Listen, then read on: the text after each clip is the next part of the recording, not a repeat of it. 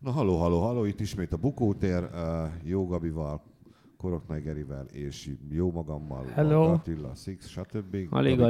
Oké, Geri is köszönt. Jó, volt teszt.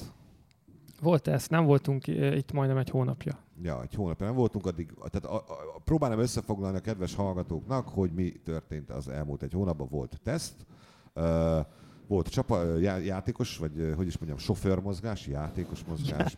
Játékos csere. Játékos csere, igen, sofőrmozgás volt, kisebb balhék, beszólások, hisztik, szivatások, meg volt egy verseny, ami után megint volt beszólás, meg hiszti, aztán kiderült, hogy mégse, mert nem úgy, meg én úgy értettem, hogy wooden, de woodet mondtam, ugyebár a klasszikus Trump-féle, az is tetszett, de nem, hát az milyen volt már? Hát igen, valóban úgy lehetett hallani, hogy én azt mondtam, mert azt mondta elnök úr, tehát ismétlem, lehetett úgy hallani, de én nem arra gondoltam. Ez mondjuk a Hamiltonnak a nyilatkozatára szerintem érvényes, de beszéljünk először. Ez melyik a trükközik? Hát trükközött a Ferrari, igen. Ja, hát. Igen. Jó, szóval a magyar nagydíj után itt maradtak és teszteltek, amiből leszűrtünk bármilyen következtetést, én biztos nem. Igen, nagyon, nagyon szépek az új autók, és a jövőre ugye szélesebbek lesznek az első szárnyak, és nem fog rosszul kinézni. Nagyon jól nézett ki a pszichedelikus Williams, azt nem tudom, láttad, de amit nagyjából, ugye vannak ezek az áramlás tehát az áramlásnak tehát az áramlás, hogy lássák, hogy mi ez a festékek, amivel végig lehet kenni az autónak bizonyos részeit, és mutatják, hogy hova csapódik ki. Na most a Williams-et az egyik sessionben nagyjából 7 féle festékkel kenték ki mindenféle oldalát, meg színét, meg időt, és pont úgy nézett ki, mint hogyha valami pszichedelikus fesztiválra valami művész festette volna meg az autót. Vagy nagyon jól nézett ki. Az ember bebélyegezve a Forma 1-et. Gondolom én. Nem állítom, kérdezem. Ricciardo zöld, narancssárga, piros, kék. De kár, hogy azt nem van kép. Van kép. Azt megnézem. Én vagyok a masinista, a több neonfényt az F1 kocsikra mozgalomnál, és egyelőre a Williams az egyetlen egy utas a vonaton, de ők legalább felültek. De ők legalább rendesen felültek, ők oda-vissza bérletet váltottak. Más nem nagyon tudnak felmutatni, csak az, hogy felültek a te vonatodra. Az idei évben, tehát ez a legnagyobb sikerük egyébként. Hát igen. Na, oké, átigazolások. Menjünk időrendi sorrendben. Ki járt jól? Szerintem meg inkább azt nézzük meg, hogy ki járt jól, meg ki nem? Vagy menjünk időrendi sorrendben? Volt időrendi sorrendben, ki jött időrendben? Ricciardo volt az első, aki bejelentette, hogy igen? Renault. Amikor ő azt bejelentett, az mennyire volt váratlan? Hát eléggé. Meglehetősen. Mert hogy 2 nap előtte ő is, meg a csapat is azt mondta, hogy na jó, akkor most már mindjárt napokon belül aláírjuk. Vagy hát mondjuk Ricciardónak is nem azt mondta, hogy aláírjuk, hanem hogy napokon belül akkor kiderül, hogy és miként folytatom. És ezt mindenki úgy vette a nyelvezetből, hogy akkor ez azt jelenti, hogy már csak az kell, hogy Daniel Ricciardo a papír aljára. Forgató emberek tudjuk, hogy... Igen. A Red Bullnál ők nagyon eszíték. Ez volt, bazd meg, hogy elnézést a milyen volt? Ez ilyen Bájás Zsoltos volt az előző mondatom. Most hagyjuk abba mára. Azt mondtad, hogy kevesebbet fogsz káromkodni. Én most elnézést is kértem, azért az előbb elsütöttem egyet. Ja? Szóval, hogy hogy amikor azt mondta Ricciardo, hogy pár napon belül eldől, hogy hogyan képzelem, vagy hogyan történik majd a folytatás. Nem véletlenül nem azt mondta, hogy 3 nap múlva aláírom a szerződésemet a Red Bull. Persze, csak annyira nem volt alternatíva, tehát így a közvélemény annyira nem gondolt semmit, hogy így azt gondolták az emberek, hogy hát ez ugye az, hogy majd a Red Bull kiad valami közleményt augusztus 12-én, hogy akkor így tovább. Most mi volt az, amit ígérhettek a Renault-nál? A taliskányi pénzen kívül. Megnézték, hogy milyen a pénztárca, és mondták neki, hogy Daniel vegyél egy nagyobbat, mert nem fog elférni, amit mi adunk. Most mekkora volt a lóvé a Red Bullnál? Hát ott Szarérhúgyér vezetett eddig, mert hogy a izéből lett felhúzva. Szerintem az első szerződése volt a Red Bullnál, és a Red Bull nem fizet túl senkit, csak most Verstappent. De hogy így... De még szerintem Verstappen sem fizeti túl. Hát nem azt mondom, hogy persze, hogy olyan őrült gázsit szakít le, de hogy most már Verstappen már rendes pénzért ül abba az autóba. Szerinted mennyi? Most, amit Verstappen vezet. Hát, amennyire aláírt? 11-2 szerintem évente. Hát igen. Tehát nem azt mondom, hogy ilyen 30 milliókat kap, mint a nagymenők, de hogy ez már Red Bull mércével ez már rendes pénz, mert hogy egyébként ilyen 2-3-4-5 milliókon vannak. Szerintem ilyen 4... Ricciardo mennyi volt? 4-5-öl lehetett szerintem. 4-5-öl lehetett. Max 6. A Renault meg azt mondta neki, hogy... Hát várjunk, szerintem a Red Bull azt mondta neki, hogy mondjuk 10. 10-12. Ez ebbe a régióba kaphatott ajánlatot a Red Bulltól. A Ricciardo tudja, hogy mennyit keres Verstappen? Tuti. Biztos. Tehát akkor őnek azért valahol az fontos lehetett volna. Tehát most oké, magamból indulok ki, oda megyek, jó, mennyit adtok a kiskölyöknek? 12-t, és nekem 11-et, menjetek a kurványát. De még szerintem akkor is, hogyha azt mondták volna neki, hogy 15-öt. Tehát Ricciardónak volt 2 olyan versenye idén, ami 25 millió euró per év. Tényleg, ahogy megnyerte a kínai futamot, meg utána, ahogy megnyerte... Akkor miért mondta azt, hogy akkor itt van 35? Azért, mert nekik ott van Verstappen. És ezt ők nagyon jól tudják, hogy ott van a legnagyobb tehetség. Igen, aha, igen. Értem. Tehát ők úgy gondolták, hogy nekünk ott van a legnagyobb tehetség. Oké, hogyha Ricciardo marad, nagyon szeretjük, meg nagyon kedveljük őt, de ez nem éri meg nekünk. Jobban járunk, hogyha oda veszünk, mert akkor megmarad a megmarad pénzünk is, meg a tehetség is. Hozunk oda valakit, aztán majd meglátjuk. Aha. Igen, a Renault-nál meg ott jöttek, hogy Ricciardo átment, meg kell fizetni, és ott meg azt mondták, hogy jó, 25 millió per év. Na most oké, csak most akkor Ricciardo, ez az új Alonso? Ugye elmegy egy olyan csapathoz, amihez semmi értelme nincs elmenni? Hát vagy lehet az új Hamilton is. Amikor átment a Merci, senki nem tudta, hogy a Merci ilyen domináns lesz. Nem mondom, hogy jövőre a Renault tarol mindent, de simán lehet, hogy 2 éven belül összerakják azt az autót úgy, hogy ott de vannak jó, de most, hogyha ennek valami esélyt akarnál adni, 100%-os. Őszintén. 17. Hát akkor... Na de 17%-on nyilván szívesen keseregnék otthon 25 millió dollárral, vagy euróval, mondom, vagy jó, még ilyennel is. Jó, de most, hogyha azt mondja nekem mit tudom én, nem, itt az volt, hogy Ricciardo... jólap.hu, hogy gyere oda hozzánk, nagyon sok pénzt fog fizetni, mondjuk mit tudom én, 5-szer annyit, mint amit az Index, és van 17% esély, hogy 3 éven belül ezt a lapot még olvasni is fogják, akkor lehet, hogy végig gondolom. Hát végig gondoltam, megyek. Látod? Ricciardo is ugyanezt csinálta. Ez történt. Húztam egy Ricciardót, tehát ha jólap.hu-tól valaki esetleg nyugodtan. Tehát valahogy így történt. Tehát jó, hát majd meglátjuk, hogy ezzel mennyire jár jól Ricciardo, vagy nem. A Renault gondolom jól jár vele. Szerintem Ricciardo valahogy úgy gondolkozhatott, hogy ugye az utóbbi 3-4 évben jó, hogy nyer 1-2 futamot, de világbajnokságot nem.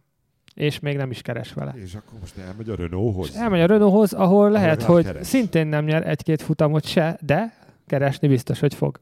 Jó, hát oké. 2 év alatt, hogyha 50 millió eurót zsebre teszel, vagy még lehet, hogy többet is, mert évi 30-at is olvastam, azt azért szerintem meggondolja az ember úgy, hogy Ricciardónak előtte még nem volt nagy szerződése. És utána úgyis hát majd, amikor jönnek az új motorok, mert most azt ugye kezdték 23-ra is kitolni, ha meg marad a mostani kör, akkor az lesz mindenkinek a legjobb igazából, mert akkor mindenki ezen a vonalon fejlesz tovább. Ha szar a Renault, akkor még mindig ráér akkor újabb helyet keresni, hát azért vannak elég öreg pilóták, akik visszavonulnak. Nem véletlen, hogy csak 2 évre szerződött. Tehát, hogy igen, a minimumra írta rá. A kiskaput meghagyta a 2 évvel. Jó, Ricciardo elment a Renaulthoz, aztán szólt Alonso, hogy ő meg elmegy. Alonso meg szólt, hogy akkor ennyi volt. Igen.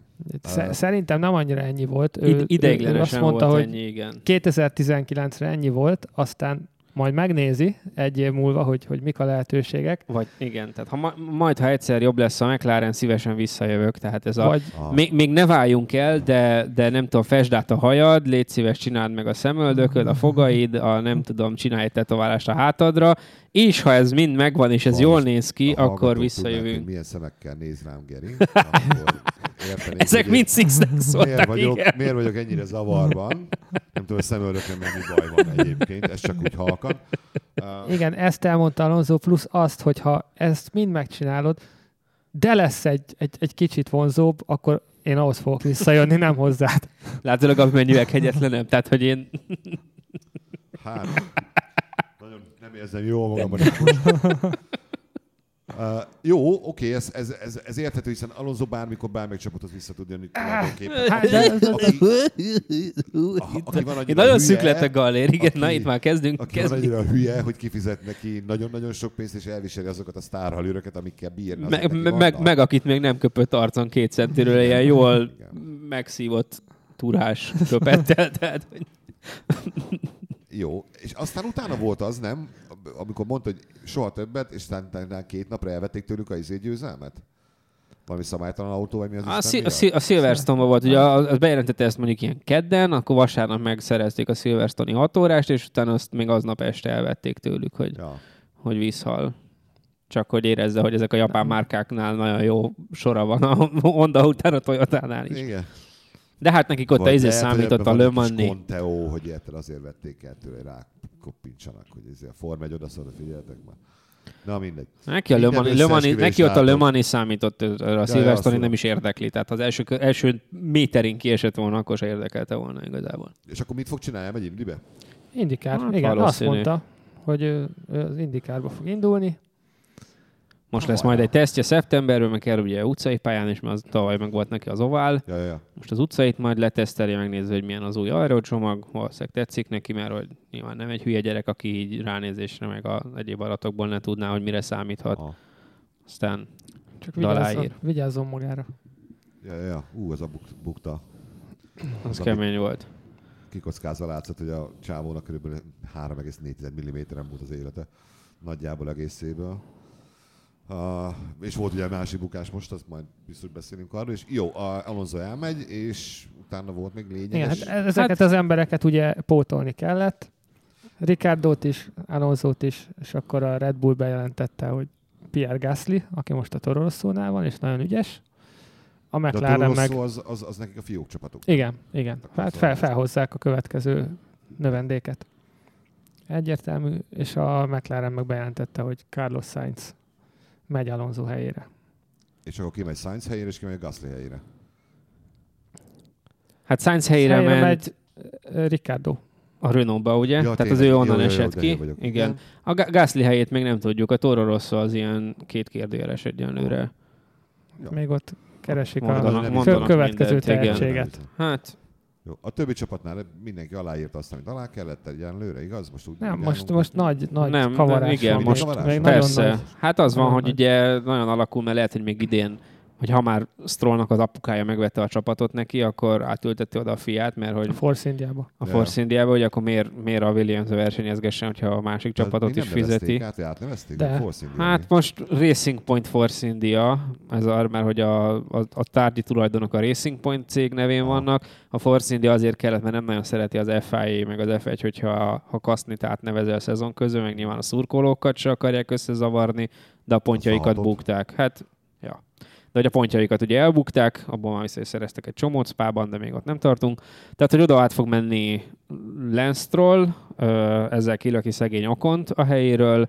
Oconnak nagyon mondogatják, hogy a McLaren, csak az a baj, hogy nem fér be a McLaren pilóta fülkébe, mert nagyon hosszú, ugye a 186 centivel, és nagyon nézegetik most a McLaren mérnökök, hogy tudnak-e egy akkora ülést berakni mindenestül, hogy ott elférjen mindennel. Hát, vagy kivenni, üljön a lemezen. Igen, és hajtsa lábbal, mint a Flintstone-ban. Annyi pénze? Elég hosszú lábakkal, igen. És akkor ugye ez azt jelenteni, hogy akkor a Van Dorn szegény kiesik a McLarenből, az ő helyére mehet az Ocon, hogyha elfér az ülésben, az Ocon helyére a Force Indiában mehet a Lance Stroll, és akkor lesz a Williamsben egy üres hely, ahova viszont nem a McLarenből kieső Van Dorn mehet, hanem ha ez mind bejön, akkor Robert Kubica megkapja a nagy esélyt. Tehát akkor tulajdonképpen ez az egész most, amiről beszéltünk, ez azért, hogy Kubica végre visszajöhessen a Forma 1-be. Hát, hogyha a másik végéről nézzük, akkor igen, csak hogy nagyon el kell menni a másik végére. Hát nagyon messze van. Ami erősebb. Jó, ez megvolt. Hát a Williams-nél szedtek, azt látjuk. A Williams-nél tesztem. Hát ott az a gomba, LSD keverék, gondolom. Állítólag nem jó. Vagy 6. Utána volt a verseny maga itt Spába, ami úgy indult, hogy elkezdett hol esni, hol nem esni, aztán nagyon esni, aztán jött a verseny, amin meg nem esett sajnos, úgyhogy én el is aludtam. Nem sokkal után. Az első kör után nyugodtan le lehetett feküdni. Sok, egy 6 kör kellett, és azt mondja, oké. Hát akkor nagyjából láttál mindent. Még sokáig fenn is voltál. Sajnos, mert amikor Vettel elment, onnantól lehetett tudni, hogy itt visszafelé ez nem fog működni, ez az előzés dolog. Csak egy irányba. Mezőnyben volt valami, amire oda lehetett figyelni egyébként? Csak, hogy gyorsan megjegyezzem, mindegy, igen. Hogy ezen a hétvégén is ez lesz. csak ott még előzése lesz, mert a Ferrari el fog indulni az első sorból, és végig mennek, ja. Hát a mezőnyben az volt érdekes, hogy a Spa klasszikusan egy motorpálya, tehát hogy az számít, hogy milyen erő van az autóban, és ha azt nézed, akkor a Hondával futó Toro Rosso nem volt rossz, sőt, igazából elég jó volt, ami nekik meg a Red Bullnak a jövőre nézve elég jó jel, hogy... És a Ricciardónak nem annyira jó jel, igen, hogy azért a Renault meg a McLaren, de a McLaren sehol nem volt, és most se lesz ma hétvégén sehol se. Bár a Renault azt mondja, hogy 3/10 másodpercet ér majd az új motor, amit visznek. Igen. Monzába. Körönként 3/10. Annyit mondtam? 3/10 mondtam. 3/10, jól van. 3 másodperc. Nem, az kicsit sok lenne. Az elég jó fejlesztés lenne. Egy ilyen izét, egy ilyen vadászgéből kiszerelt Rolls-Royce motort szerelnek rá a kocsi hátuljára. És az egyenesben jó elfordulni nehéz vele. Jó, hát, ha nem történt semmi olyan érdekes, nem bánom, hogy nem láttam. Hát a baleset, ami érdekes. A baleset az, gondolom, oda akarsz kanyarodni. Az nagyon ijesztő volt, különösen lassítva volt ijesztő, különösen belső kamerálásból volt ijesztő, különösen hátulról nézve volt ijesztő. Tehát most elképzeltem úgy, hogy ember, aki nem tud vezetni, és kormány mögött csak egyszer ült, akkor is véletlenül, mert túl részeg voltam, nem vezettem, csak... De egyszer vezettél kamiont.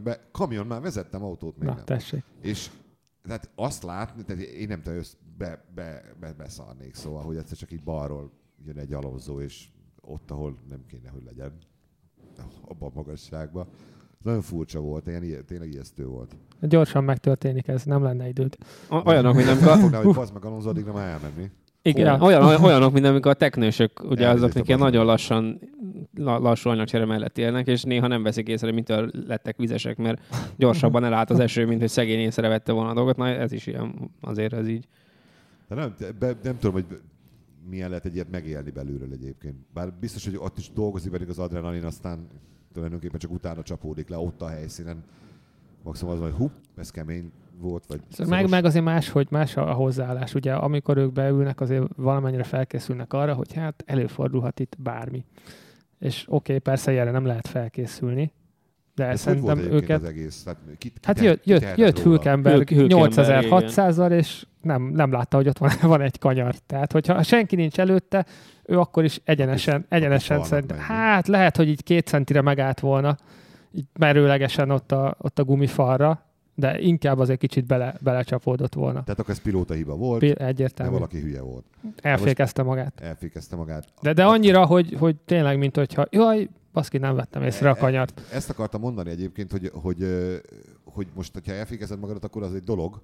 Igen, hát vannak szintjei. Mondod, annyira fékezte el magát, hogy akkor mire számított? Tehát mi volt a mögöttes gondolat? Az volt a mögöttes gondolat, nem számolt azzal, hogy több autó mögött jön, tehát szélárnyék, nincs akkor a tapadásod, ráadásul poros ív is, és hogyha ott úgy mész rá, akkor nem fog olyan fékerőt produkálni az autó, megnyomod a pedált, mint egyébként.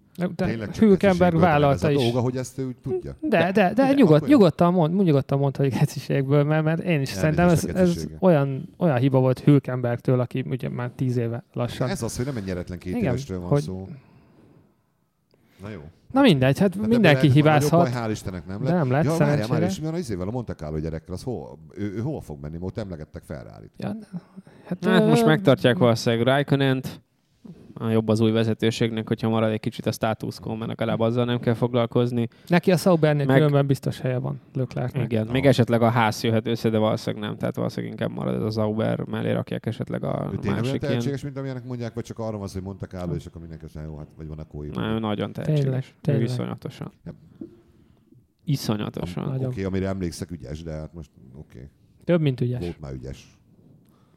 Ezt mondtuk Verstappenről, hogy milyen ügyes, ez mi lett belőle. Viszont Verstappennek most mit ez, lenyugvás, vagy mi ez? Igen, hosszú távú a zen korszak. Öregszik azért ő is. 20 hány éves már? 20. Már 20. Látod, már nem tini, ez a lényeg. Ki beszéltet vele? Vajon? Az apjára elég nem hallgatott? Szerintem sokan beszéltek vele, de ez egy folyamat része. Tehát, hogyha kevesebben beszéltek volna, akkor is nagyjából itt tartana szerintem. És azt mondom, lehet, hogy jövőre megint visszajön majd neki egy olyan periódus, mint ami idén évelején volt. Nem bánnám, hogyha normálisan, mert a tehetsége megvan hozzá, csak nem kell hülyeséget csinálni. Szerintem. De mindegy. Hülyeséget ahogy ragad rá a tapasztalat, ezek egyre csökkenni fognak, ezek a dolgai. Jó, akkor jön Monza, ami szintén Ferrari, azt mondjátok. Hát szerintem most ez Ferrari, mint valaha Ferrari volt. Ennél Ferrari-b nem volt sose. Ja. A Mercitől kéne valami a rakétát, igen. Óta mondom, de senki nem hallgat rám. Igen, azt ilyen extra speciális síbertű kéne. Akkor ezzel most, hogyha Vettel nyer, már gondolom, hogy előmennek ketten, akkor ő fog nyerni, mert Kimi megoldják. Spórolja gumival, vagy valami hasonló ilyen kódot, utasítást majd kap. Akkor Vettel visszaveszi a vezetést, igaz? Mert most még van valamennyi hátránya van. Most 17-re van, hát akkor és nem veszi vissza, lejön 7-re. Ha Hamilton bejön harmadiknak, igen, vagy negyediknek, akkor már tényleg nagyon-nagyon szoros. Tehát Hamiltonnak 4 mögött kéne végezni ahhoz, hogy itt fordulat jöjjön. Ami bekavarhat, hogyha újra jön egy eső. Csak most a verseny napján. Mint a tavalyi remek jó időmérő, ami vagy nettó 6 órán tart, 4 óra, igen, inkább. Az tényleg hosszú volt. Nagyon vicces volt. De azt végig is nézted, mi? Én azt végig is közvetítettem. Direkt. Ritkán pépézünk. Azokat olvassák a legjobban, amikor semmi nem történik. Tehát persze, amíg nem volt semmi, addig úgy olvasták, mint hogyha ingyen pénzt osztottam volna. Ferrari pilóták beszólnak Twitteren a Red Bullnak és vissza. Igen, hát meg akkor volt az, hogy annyira vonatkozott mindenki, hogy a pilóták nyakába rakosgatták a kamerát, és ment mindenki a másikhoz. A Ricciardo gyorsan körbe kamerázta 1 mm-ről az egész Mercedes, aztán mondták neki, hogy Daniel, azt azért nem kéne, és akkor... meg talán Massa állt neki dekázgatni valakivel, vagy igen, volt ott minden a búcsúba. Jó, hát én remélem nem ez lesz, mert azért nem akarom, hogy 6 órát üljél ott, bár mégis mi közön van hozzá. Csak próbáltam kedves lenni egyszer. Mi lesz utána? Hány olyan verseny van még egyébként, ami tuti Mercedes szerintetek? Egy se. Tuti már nincsen. Tuti már nincs. Hát az van, hogy... Sőt, hát utána ugye jön Szingapúr, ahol a Merci mindig is szenvedett. Még amikor nagyon jók voltak, akkor is szenvedtek. Oké, tavaly nyert ott Hamilton, de miután a két Ferrari meg Verstappen kitették mindhármukat az első kanyarban. Úgyhogy az inkább egy Ferrari pálya. Uh-huh. Lesz még Japán. Az oké, azt mondhatjuk, hogy talán a Merci meg Hamilton azt nagyon szereti. Lesz még Szocsi is, ugye? Uh-huh. Hát azt nehéz, de nagyon nehéz jósolni, mert most úgy tűnik jelenleg szerintem, hogy a Ferrari egy picit elment. Igen, megléptek. Ráadásul most visznek új motort is ráadásul Monzába, ami még növelheti az előnyüket. És ez az, amit Vettel itthon a futam utáni sajtótájékoztatón mondott, hogy mondták neki, hogy ugye most már 20 ponttal le van maradva. Hamiltonnak hagyományosan az év második fele a jobbik fele, és így arra utalgattak neki, hogy ez így most kezd nagyon elmenni, és így nagyon határozottan mondta, hogy nem. Tavaly ilyenkor ők azt hiszem, meg lehet, hogy vezetett is, viszont ő úgy látja, hogy most több esélye van, mert tavaly az autójuk nem volt elég jó, viszont az idei kocsi az sokkal jobb, mint a tavalyi volt. Úgyhogy ő egyáltalán nincs kétségbeesve. Ezt már igazolta is a Spy verseny. Ja. Na, jó. Akkor meglátjuk, hogy mi lesz. Korrupciós ajándékokat várjuk továbbra is a szerkesztőségbe. Csokolád és cigarettát jelent. Cigarettában sárga Camel. Nagyon extrém esetben csokolád és cigarettát tudtak Sixnek. Csokoládé, már azt mondjátok, hogy mit szeretnétek. Szerintem maradjunk a Oreós Milkánál. Milkából bármi lehet, igen. Jó, de nem... De hogyha Gombóc Artúr küldtök, az sem baj egyébként. Gombóc Artúr, kerek csokoládé, szögetes csokoládé. Facebook.com/bukótér, ez a Facebookunk, és hagyományoknak megfelelően köszönök el, hogy megyünk az iTunes-ra. De az lesz egyébként, egyszer majd fölkerülünk, és akkor is azt fogjuk mondani, hogy majd megyünk, de nem áruljuk el, hogy ott vagyunk. Persze, egy kis lépést már megint tettünk, nem mondom el, hogy miért. Hazajövünk a Bahamákról, akkor már megoldjuk. Majd, hogy nem. Erről a Bahamákra jut eszembe, nagyon vicces, mert most kb. Minden pilóta mozgás lement abban a 3 hétben, ami nem csak a pilótáknak, de az ilyen nagyon, nagyon extra F1 szakíróknak is ugye ez a nyaruk, tehát hogy akkor tudják, hogy ezért is az egyik BBC szakíró derpegett ezen Twitteren, hogy milyen jó, hogy őt éppen Oregonban ébresztették föl hajnalok hajnalán azzal, hogy na akkor fiam kéne írni egy Alonso búcsú meg egy Daniel Ricciardo cikket kéne még így összedobni, és mondta, hogy így vége a nyárnak. Tehát, hogy így nagyon örülnek neki, hogy az F1 ilyen 12 hónapos szezon lett, de hogy így srácok, valami pihenő azért nekünk is járna. Eddig még egy olyan 2 hétre tényleg leálltunk augusztusban, most már nem. Jó. Oregon egyébként szép. Fotón láttam, nem voltam. Csak amikor Európából telefonálnak, az nem biztos, hogy Figyelj, jó. Most azt mondaná nekem valaki, hogy menjél, költözél már ki 3 hónapot Oregonba, és néha felhívunk reggel majd az Indexből. Hát, az meg hívja. Én így lennék vele, de megérte a BBC szakíróját London után.